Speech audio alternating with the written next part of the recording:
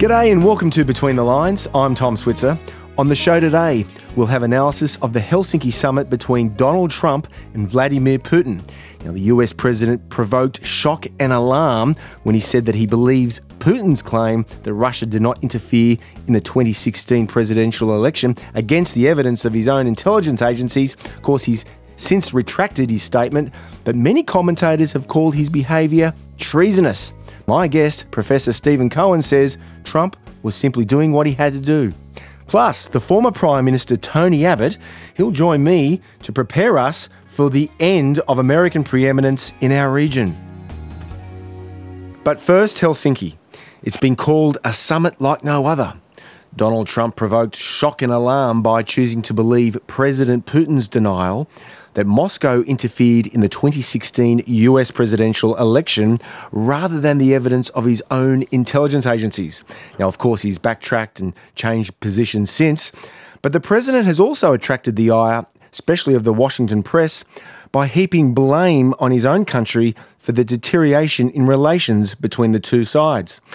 Perhaps not surprisingly, the response has been overwhelmingly hostile. In front of the whole world, the President of the United States chose Russia. What the President did, side with our number one enemy, who is attacking the United States daily in a variety of ways, and belittling, kneecapping our allies, is just appalling and demands some kind of explanation. Today has shaken me to my core. And I don't think I need to point out that at 54, there's not a lot of core left. It's a nice suit. It gives me the illusion of core. Yeah, it's a nice one. Before we get into whether our president is the Siberian candidate, I would like... This was the primary objective of Vladimir Putin, was to sow permanent instability in American society and political culture so that we're so busy fighting each other, we don't have time to take him on as a threat. The president's comments made us look as a nation more like a pushover. We did not negotiate from a position of strength. We acted from a position of weakness. Meanwhile, accusations of Russian interference in the 2016 election and claims of the Trump campaign's collusion in the effort, well, they're growing. Well, to hear a different view, let's hear from Stephen Cohen. He's Professor Emeritus of Russian Studies at Princeton and New York University and contributing editor at The Nation, America's leading left-wing journal of opinion. Steve, welcome back to Between the Lines. I can't talk to you, Tom, because having listened to those voices, I realize I'm under attack from the Russians and I have to go and hide. Well, listen, several media outlets, it's not just CNN, but the Washington Post, the New York Times, among others, they've suggested this week that Trump has shown in Helsinki that he's a traitor. Was his behaviour treasonous? No. He did what he had to do. He did what every... This is the 75th year, by the way, Tom, of the first American Russian-Soviet summit when Franklin Delano Roosevelt traveled to Tehran in 1943 to meet with Stalin. And every president since Roosevelt has met with a Kremlin leader, some multiple times. Ever since Eisenhower, the underlying overriding purpose was to avoid war between the two nuclear superpowers, so Trump had no choice. Relations between the United States and Russia today are as dangerous as they have ever been. I want to say that clearly. I would include the Cuban Missile Crisis of 1962. Relations are fraught with war from Ukraine and the Baltic region to Syria. So Trump needed to go. He needed to talk to President Vladimir Putin and say, in so many words, because Trump uses a certain language, look, we're eyeball to eyeball. This is dangerous. How can we cooperate? Because we know Trump thinks, rightly, it would be great to cooperate with Russia, to de-escalate, to make us both safe. And then we could talk about some other things we can do. That's what he did. That's what he had to do. By all appearances, he did it with dignity. And they reached certain agreements. I wish there would have been others. Maybe they were. We don't get told everything about summits for a week or so. And as a result, almost in a single voice, because everybody else is afraid here to speak up, Trump is being denounced by the mainstream bipartisan media political establishment in the United States, to quote the words of the former head of the CIA, as treasonous. Okay, but look, this is put it, treasonous traitor. Okay, but this is a Republican congressman and a former CIA officer, Will Hurd. He tweeted shortly after that summit press conference, quote, "I've seen Russian intelligence manipulate many people over my professional career, and I never would have thought the US president would become one of the ones played by old KGB hands." He knows nothing about Russia. He knows nothing about Russian intelligence. He knows nothing about Putin. And my guess is he knows nothing about Trump. This is a line. It is unfortunately not a partisan line. It's a bipartisan line. Republicans, Democrats, they don't matter anymore, except that the Democrats appear to want to take this issue to the country in the House, the congressional elections in November. But you got to understand what's happening, Tom. And this is why this Russiagate narrative itself has become the number one threat to my security, to Australian security, to international security.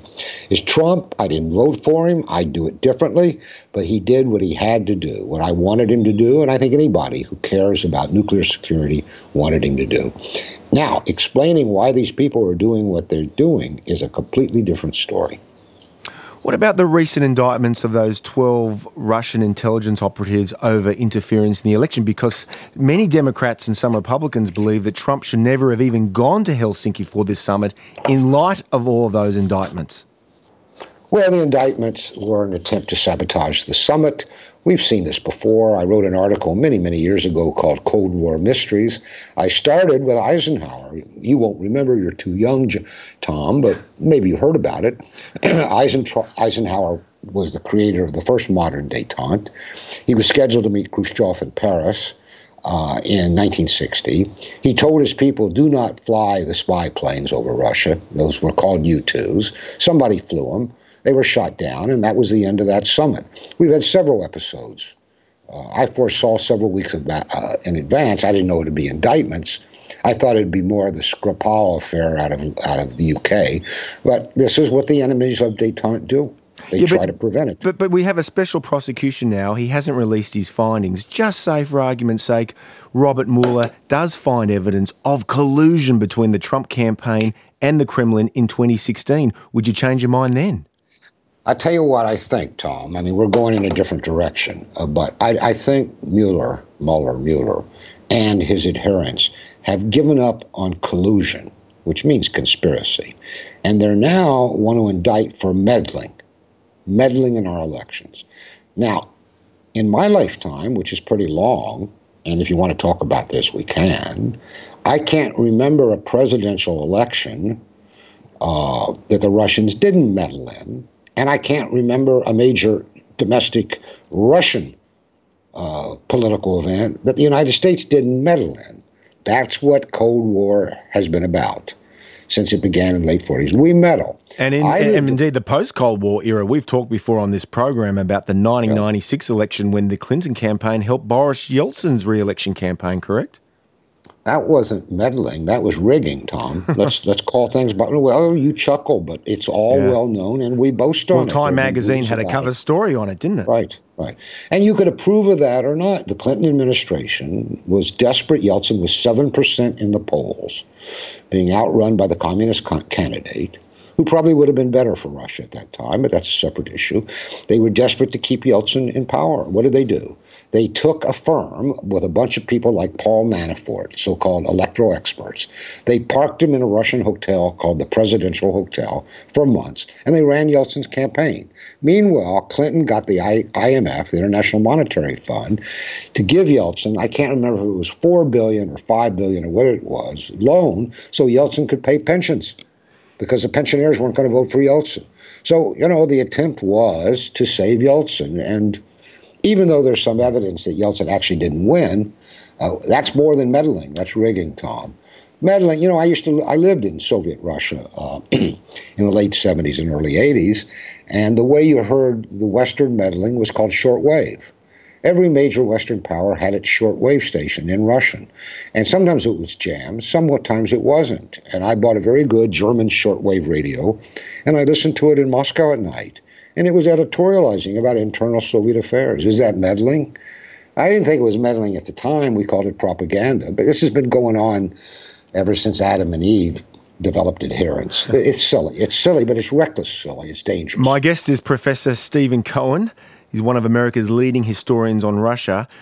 Well, there's no question that anti-Russian sentiment is growing, not just in Washington, but across the Western world. Let's listen to this exchange on ABC's PM program. It's Linda Mottram interviewing a Republican strategist, Rick Wilson.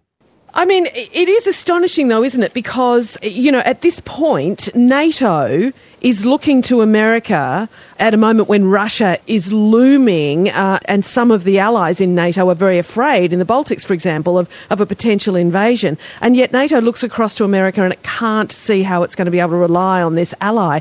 Is that not enough to embolden some of the stronger heads in the Republican Party in Congress? No, it's not. And at this point, Russian tanks could roll through the Fulda Gap and into Germany, and they could be at the English Channel before Donald Trump would sit up and say, I have to do something.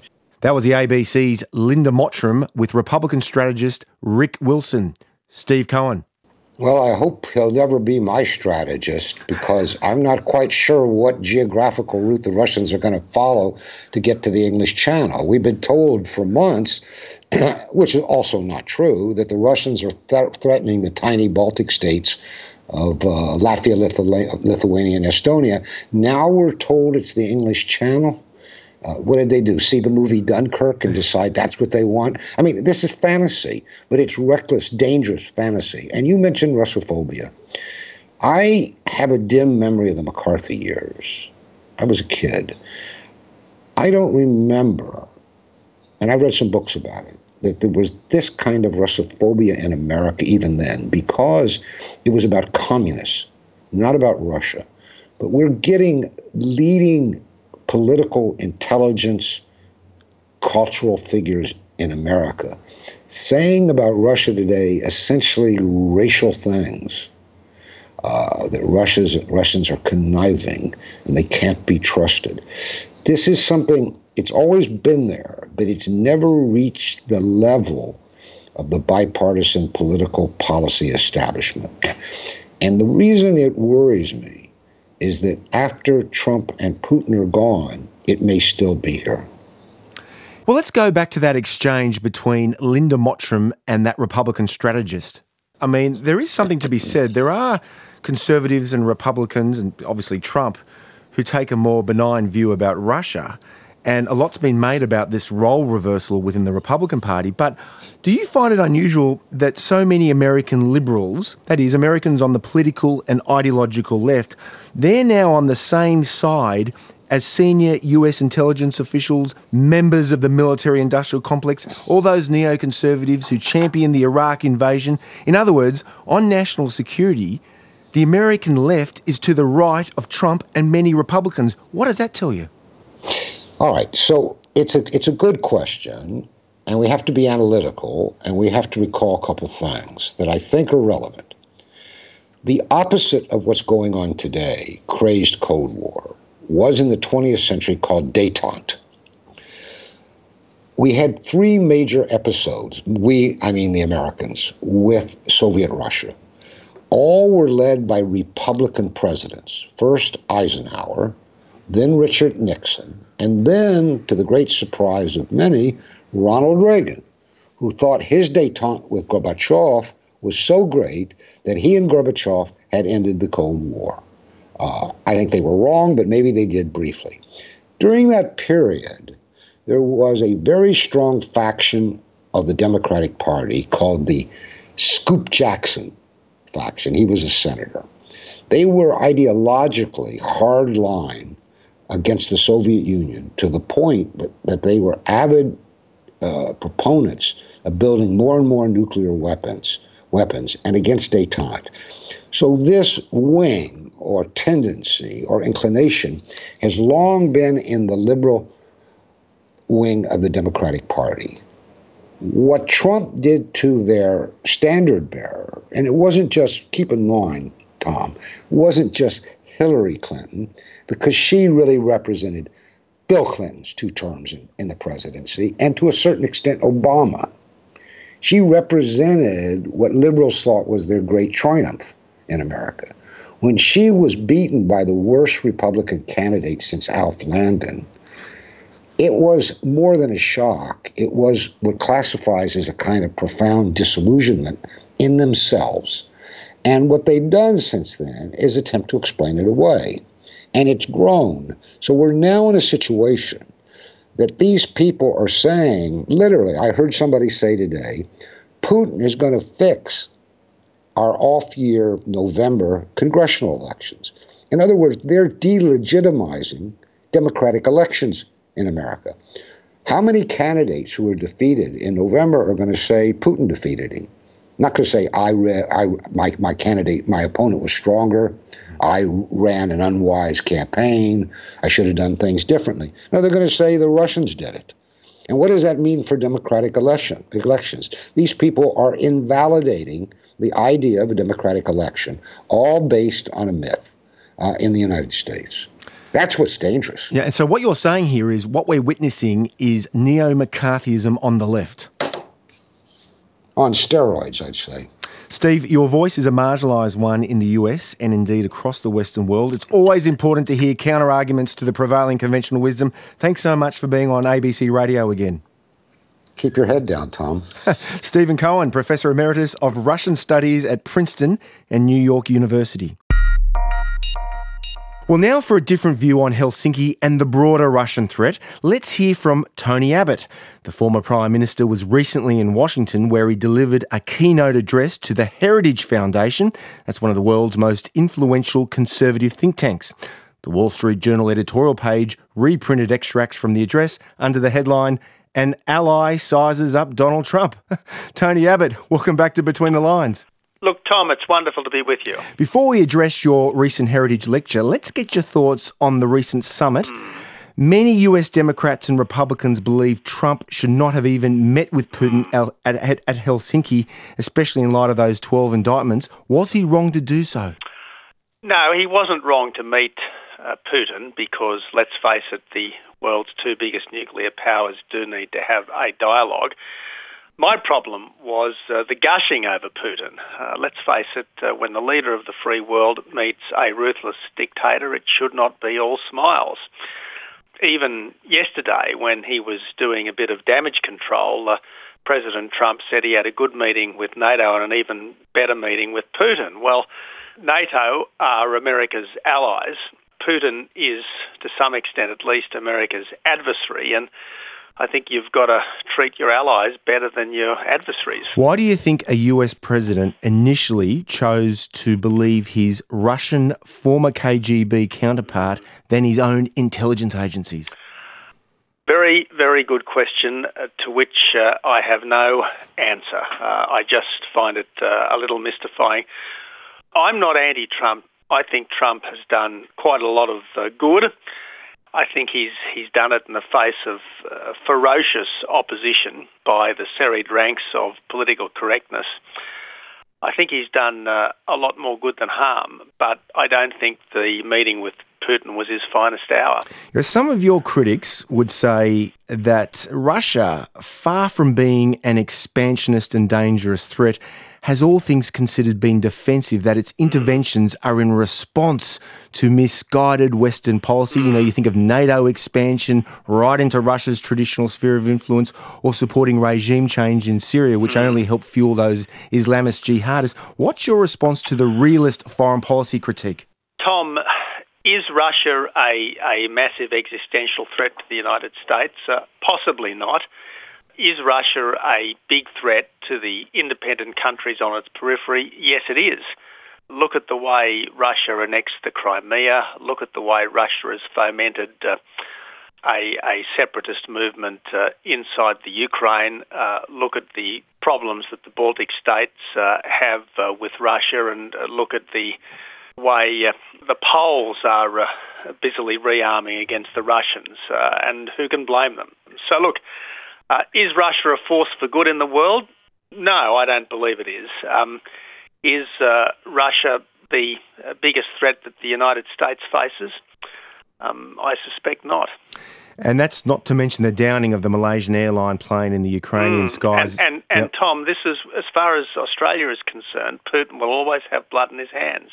Well, as PM, you slammed his response. Absolutely. Look, shirt front him and all that. Yep. But are we any closer to finding out the culprits and holding them to account, Tony? Sadly, I don't think we're closer to holding them to account. I do think we have a pretty good idea of what happened. A Russian missile battery went from inside Russia into the eastern Ukraine, down to the aircraft, and then went back into Russia. Now, Russian missile batteries don't just wander across borders by accident. Russian missile batteries wander across borders because that kind of activity has been authorised from the very top. So while I don't say President Putin pulled the trigger, he certainly allowed a situation to happen where a Russian missile battery was responsible for an atrocity in which 298 innocent people were killed, including 38 innocent Australians. And my view is that you should not be able to kill Australians with impunity, and I deeply regret that there have not been more adverse consequences. My guest is former Prime Minister Tony Abbott. Now, let's turn to your address last week to the Heritage Foundation. You say a new age is coming and the American legions are returning home. But where's your evidence that there's any US retreat in the Asia-Pacific under Trump? I think if you were listening to the president's press conference after his meeting with the North Korean dictator, and there was the sudden, quite out-of-the-blue cancellation of military exercises, long-planned military exercises with the South Koreans, which the president referred to as war games, and then complained about their cost and said how provocative they were.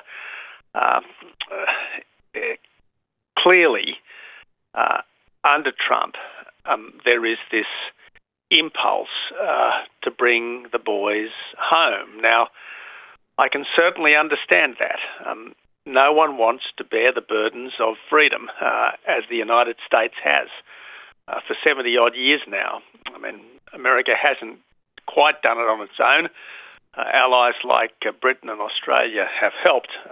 In Britain's case, there's been an abundance of help. But there is no doubt that the burdens of the defence of the West have been primarily borne by the United States, and the cost in blood and treasure has been horrendous, and you can understand the weariness that the Americans at every level now have. And the point I made in Washington is that quite the opposite of John F. Kennedy.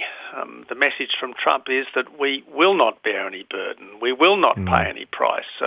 We will not defend any friend in the preservation and furtherance of freedom. That's the strong message coming out of President Trump's So White the House. days of relying on Uncle Sam are over. But, I mean, was the US ever so reliable? Because Canberra and Washington have disagreed in the past. Suez Crisis in 56.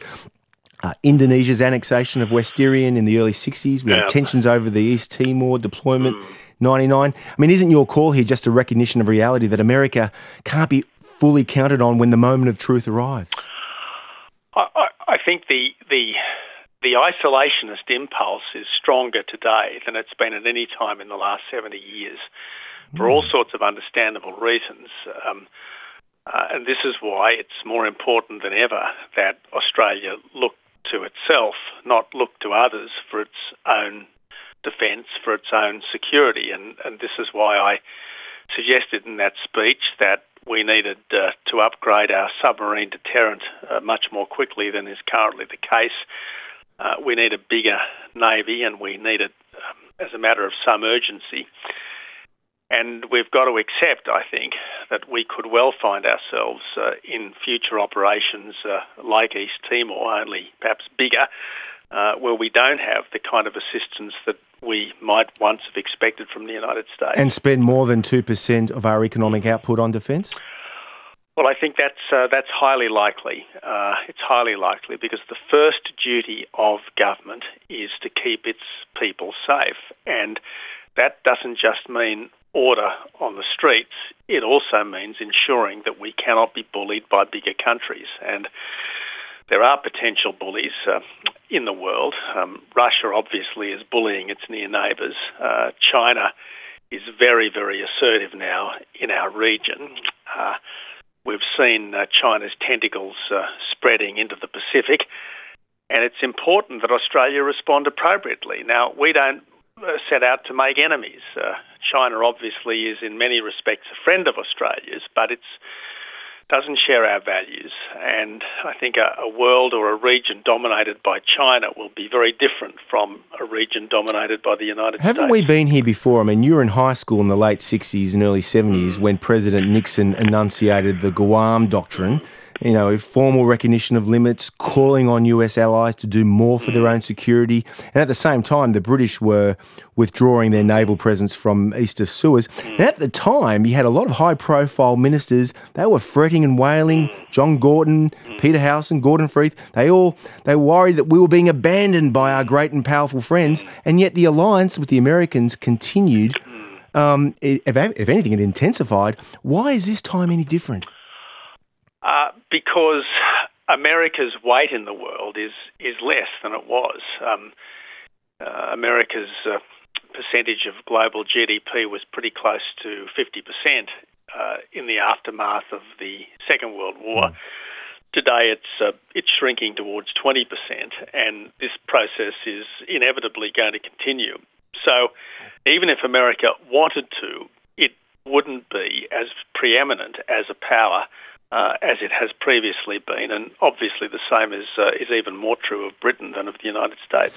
So the theme of your Heritage Foundation speech is more or less from an Australian perspective is that we need to be prepared to resist adversaries in our own right. Mm-hmm. Do you think this is a recognition that the US global leadership policies of the post-Cold War era have not worked out as well as anticipated? That the backlash against this interventionist US foreign policy led to Trump? No, Tom, look, the American-led world order, if I might use that phrase, has produced the best times in history. These are the best times in history, but they may well not last. And if they go, we will miss them. We really will miss them. Because while America and Britain have made all sorts of mistakes over the years, there is a benevolence which is very rare when it comes to global powers. America sometimes blunders. America sometimes makes mistakes. You can look at particular American interventions and say that may have been ill-advised, but you can never fault their motivation. I mean, invariably, it is not for their good, but for the good of others that they have acted. And all credit to the United States and all credit to the United Kingdom before for this extraordinary benevolence, which we have not seen from any other powers. Tony, great to have you back on the program. Always a pleasure to talk, Tom. Former Prime Minister Tony Abbott, and we'll put on our website a copy of the Wall Street Journal article by Tony Abbott. Well, that's it for this week's edition of Between the Lines. It's always great to have your company. Now, remember, if you missed anything, you can find all our interviews on the RN website. Just go to abc.net.au/RN and follow the prompts to Between the Lines. I'm Tom Switzer. Hope you can tune in again next week.